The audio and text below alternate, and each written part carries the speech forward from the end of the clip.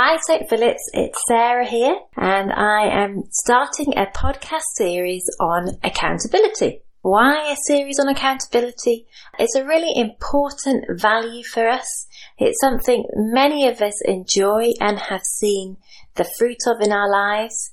And hopefully in this series there will be something for everyone. If you've never had an accountability partner, hopefully you will be inspired to get one.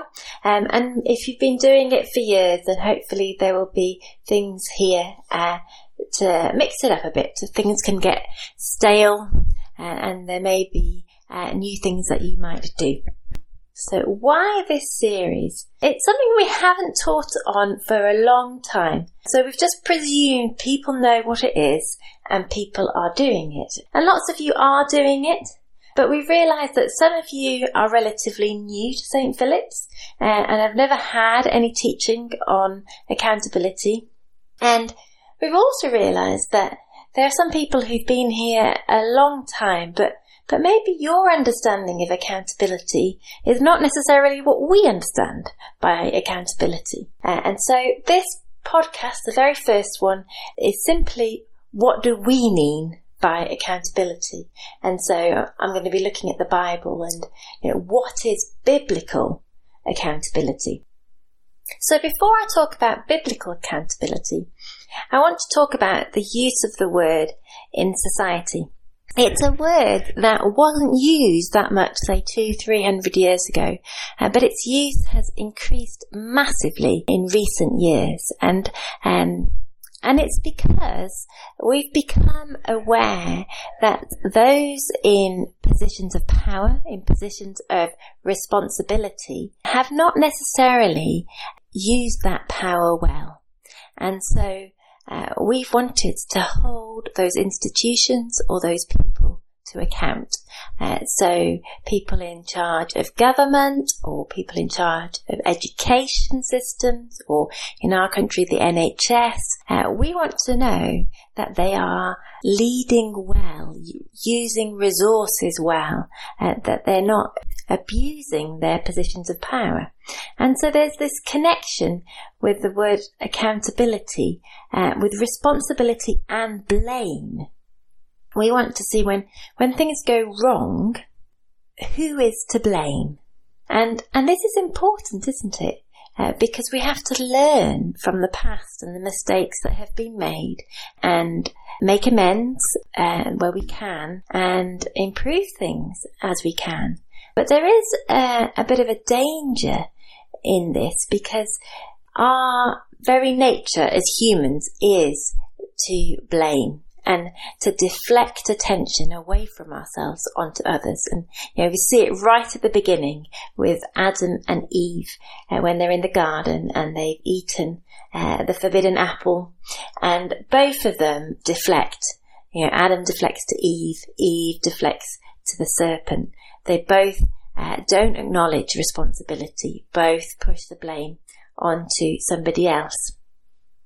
And that's not helpful when we're thinking about personal responsibility or personal accountability.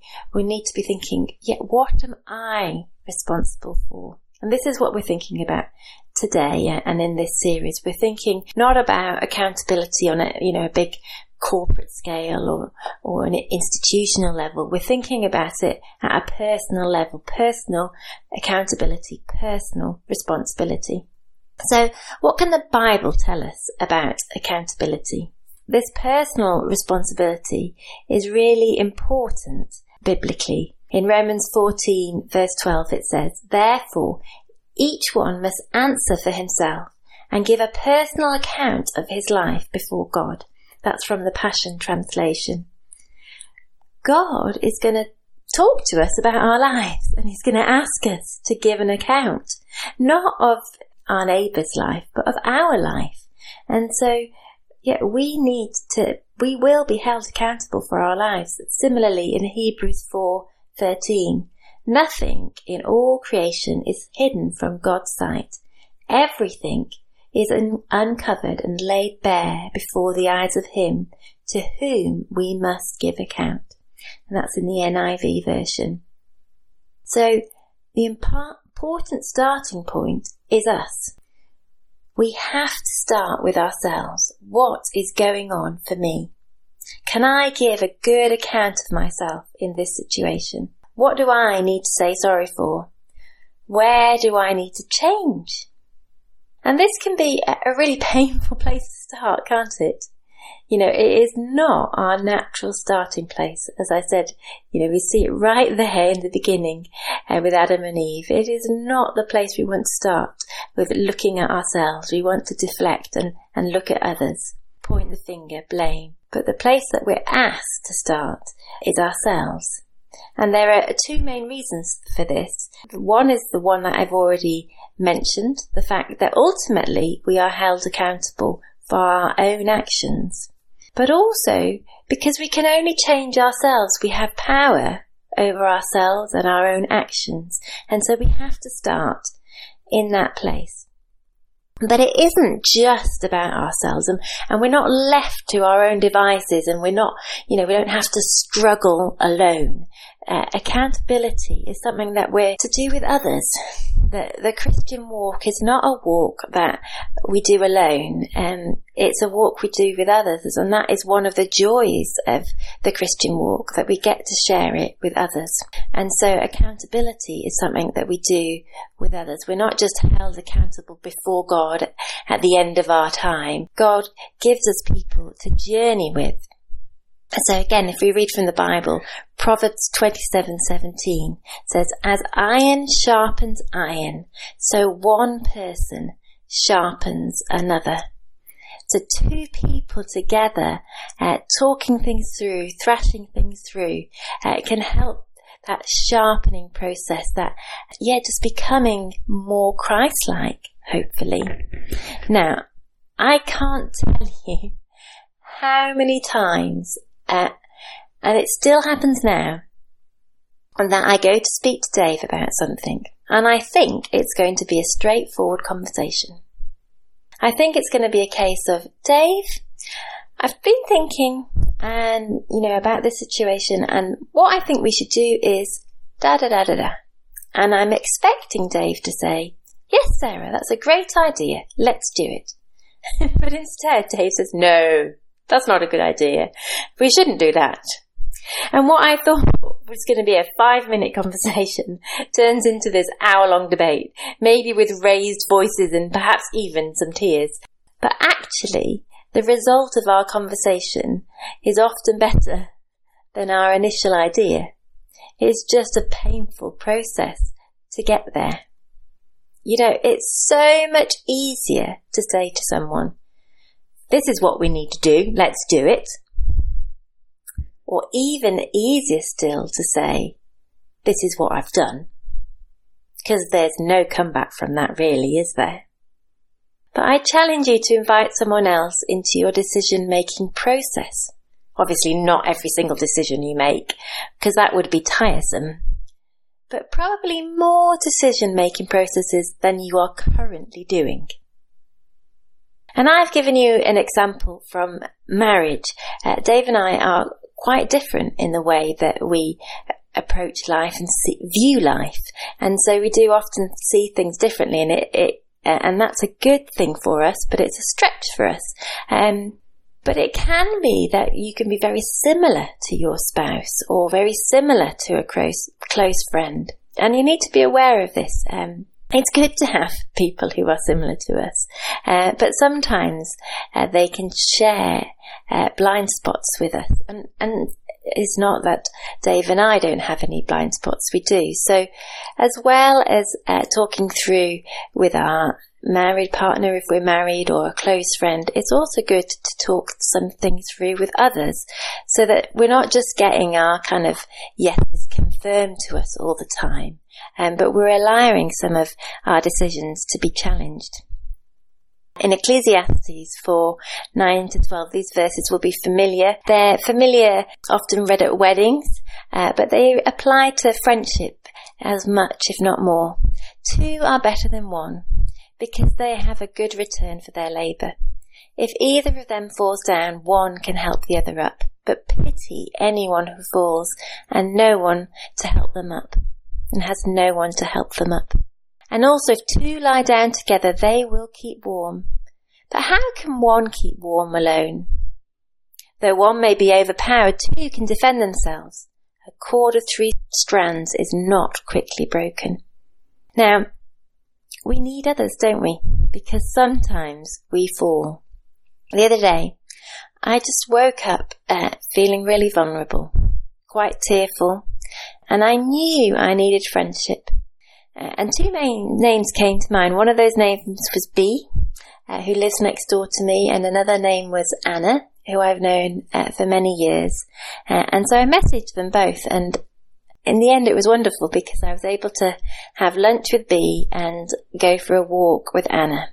And I didn't need to be alone that day, and although I had to spend the morning on my own, I knew I was going to see them later, and so I was able to spend the morning constructively, where I would have perhaps been lost in the depths of despair, as Anne of Green Gables would say. Anna is someone who I've been accountable with in the past, someone who I've known for a very long time, and so there's a depth of friendship there, and there's an ease with being together. And Bea is someone who I'm not accountable with in any formal way, but we open up and share some of the areas of struggle in our lives. So it was good to connect and process some of the discomfort and turmoil that I was feeling. And I'm sure you have days when you feel like that. And when you do feel like that, I just encourage you to reach out and to ask the Lord, who can I connect with? Over the years, again and again, I've been in that situation where I just have known I need to see somebody today. I need to not be alone. It's not going to be good for me to be alone today. And a name has come to mind, and that person has been available. And, God knows what we need and provides for us. Another verse to read about honesty, because honesty is really key in accountability. Ephesians 4:25. Therefore, each of you must put off falsehood and speak truthfully to your neighbour, for we are all members of one body. There is a raw honesty and accountability, a choice to speak the truth. And not just the truth of the facts, but the truth of the state of your heart. And still to this day, I can feel that discomfort of my conscience when I know I need to share something I don't want to share, but I know I need to share. The Bible also tells us that we can be easily deceived. In Hebrews 3:12-13 it says, "See to it, brothers and sisters, that none of you has a sinful, unbelieving heart that turns away from the living God. But encourage one another daily, as long as it is called today, so that none of you may be hardened by sin's deceitfulness." Isn't that an interesting phrase? Sin's deceitfulness. Of course sin is deceitful. So many people are deceived, lured by sin, lured by the enticement of sin. Jesus talks about the deceitfulness of wealth. Not that wealth is bad, but it promises things that it cannot offer. Jesus talks about the worries of this world, the cares of this world that can load us down. There are things that can take our eyes and attention away from Jesus. Things that lure us into a false sense of comfort or security. From time to time, we all go off track. I know I do. And so we need each other to help us come back on track. In James 5:19-20 it says, "My brothers and sisters, if one of you should wander from the truth, and someone should bring that person back, remember this, whoever turns a sinner from the error of their ways will save them from death and cover over a multitude of sins." What does wandering from the truth mean? Well, Jesus is the truth. And so some of us may wander from his ways, his best.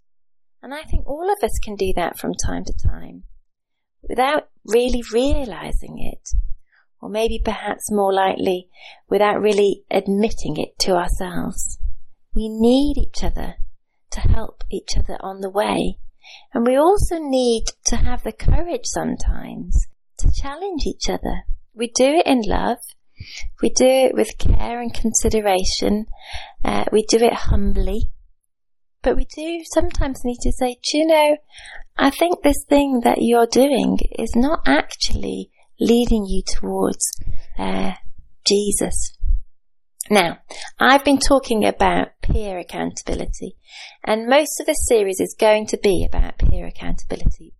But I feel like I need at this point to talk about accountability and leadership. And so I'm going to read from Hebrews 13:17.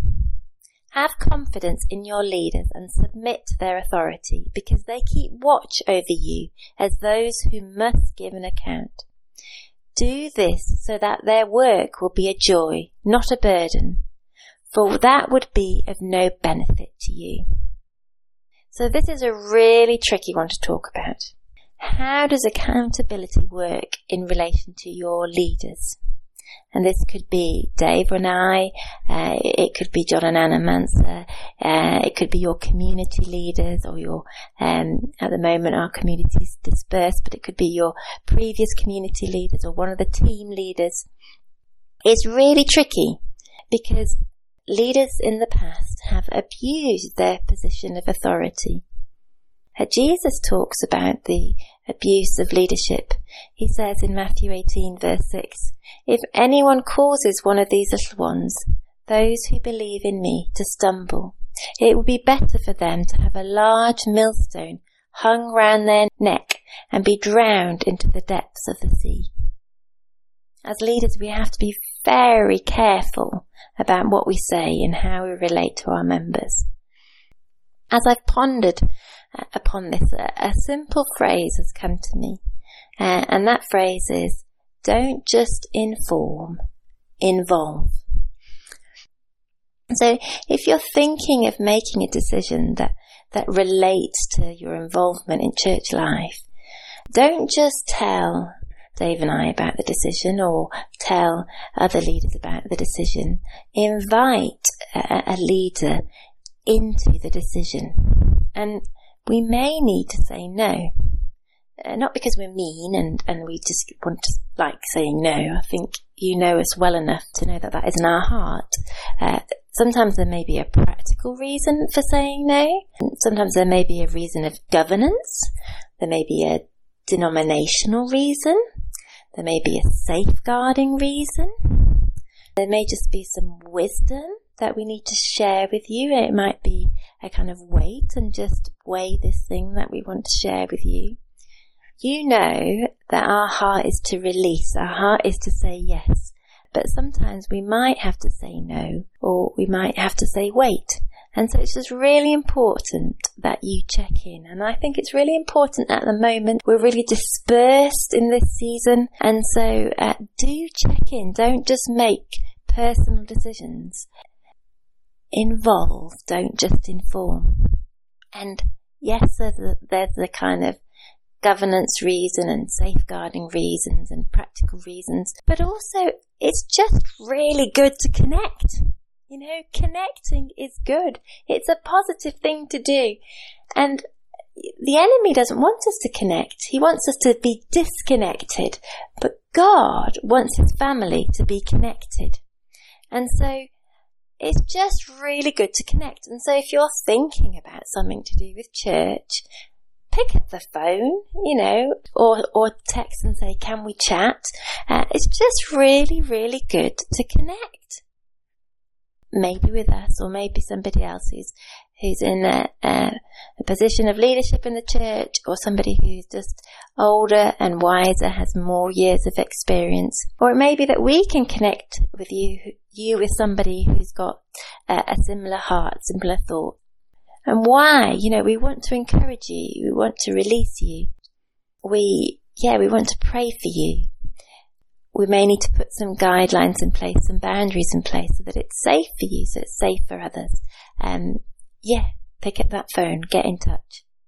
What about decisions that don't have anything to do with church life, or less to do with church life, and really ultimately are personal decisions like applying for a new job, moving house, starting a business? Are these things that you need to process with your leaders? Hopefully they're things that you would want to process with friends in peer accountability. But do you process them with your leaders? Now, I don't know that there's necessarily a right or wrong answer to that question. All I can say is that Dave and I have, over the years, we have involved leaders, people who've had leadership over us in decisions like that. We have involved friends who are older and therefore have more wisdom from their years of experience. We have involved people who are perhaps a bit detached from a situation, or people who have particular expertise in something, just to help discern what God is saying and doing. And I have some special memories of times particularly with those kind of in leadership over Dave and I, when things haven't worked out as we've wanted them to, or when new opportunities have opened up, and it's been a special moment of fellowship and journeying together, and a sense of being loved and celebrated, or loved and comforted. When you have good leaders, they want to journey with you. They want to mourn with you when you mourn, and they want to celebrate with you when you celebrate. And so involve them in your decisions. Involve them in the stuff of life, not so that they lord it over you. Goodness me, no, that's not the heart. And if that ever happened, that's wrong. But we want to journey with each other, and we want to do life together, and we want to, just be open to encouragement, and sometimes to challenge too. Here's from Hebrews 10:24-25. And let us consider how we may spur one another on towards love and good deeds, not giving up meeting together, as some are in the habit of doing, but encouraging one another, and all the more as you see the day approaching. We really need each other. We need each other in the little and big decisions of life. I need other people. I know sometimes I need friends in the silliest decisions. Sometimes I just get really, really flustered about silly things. And I really need others in the big decisions of life. Not that I'm asking somebody else to make a decision for me, but in talking to others, it helps me make a good decision. I've been reading Proverbs this last week or so. I've been reading in the Passion Translation, which I've been enjoying, and then a couple of days ago I was reading in Proverbs 10, and I'll just read you a couple of verses, verse 8 and verse 17. The heart of the wise will easily accept instruction, but those who do all the talking are too busy to listen and learn. And then later, if you readily receive correction, you are walking on the path of life. But if you reject rebuke, you're guaranteed to go astray. Opening up yourself to correction of others is humbling, but it's important. I don't like receiving critique. I don't always like receiving feedback, but I know it's important, and so I open myself up to that. I open myself up to the input of others, and fortunately I have people who I know love me and accept me as I am, and value me and believe in me, and so I can receive their honest input, and I know that they will share honestly and lovingly with me, because we want to keep growing and we don't want to shut ourselves up from the words of others. And then in Proverbs 11:1-2, to set high standards for someone else and then not live up to them themselves is something that God truly hates. But it pleases him when we apply the right standards of measurement. When you act with presumption, convinced that you're right, don't be surprised if you fall flat on your face. But walking humbly in humility helps you make wise decisions. As leaders, there are extra high standards of expectation. And so Dave and I have multiple places where we are accountable. But actually, despite all of these places, much of the time, it's us that has to take the initiative in accountability. It's us that has to make the decision to be accountable, to volunteer and say, this is what's going on and this is what's going on. It's us that has to kind of initiate a meeting. Not always at all, but more than 50%. It's us taking the initiative. And that's what it is to live accountably. It is taking the personal responsibility. I'm going to finish with a definition from Tearfund's website, and this is how it goes. Biblical accountability begins with taking responsibility for one's own actions and making a conscious choice of allowing God and others to help in accomplishing what is right. Now, I thought I might change that slightly at the end, because one of our values at St. Philip's is authenticity, and living with authenticity and having authentic relationships. And so I'm going to use the word authenticity. So biblical accountability begins with taking responsibility for one's own actions and making a conscious choice of allowing God and others to help you live with authenticity. Bless you guys, and I hope you are encouraged to live with authenticity, using the practice of accountability to help you develop that beautiful characteristic of authenticity.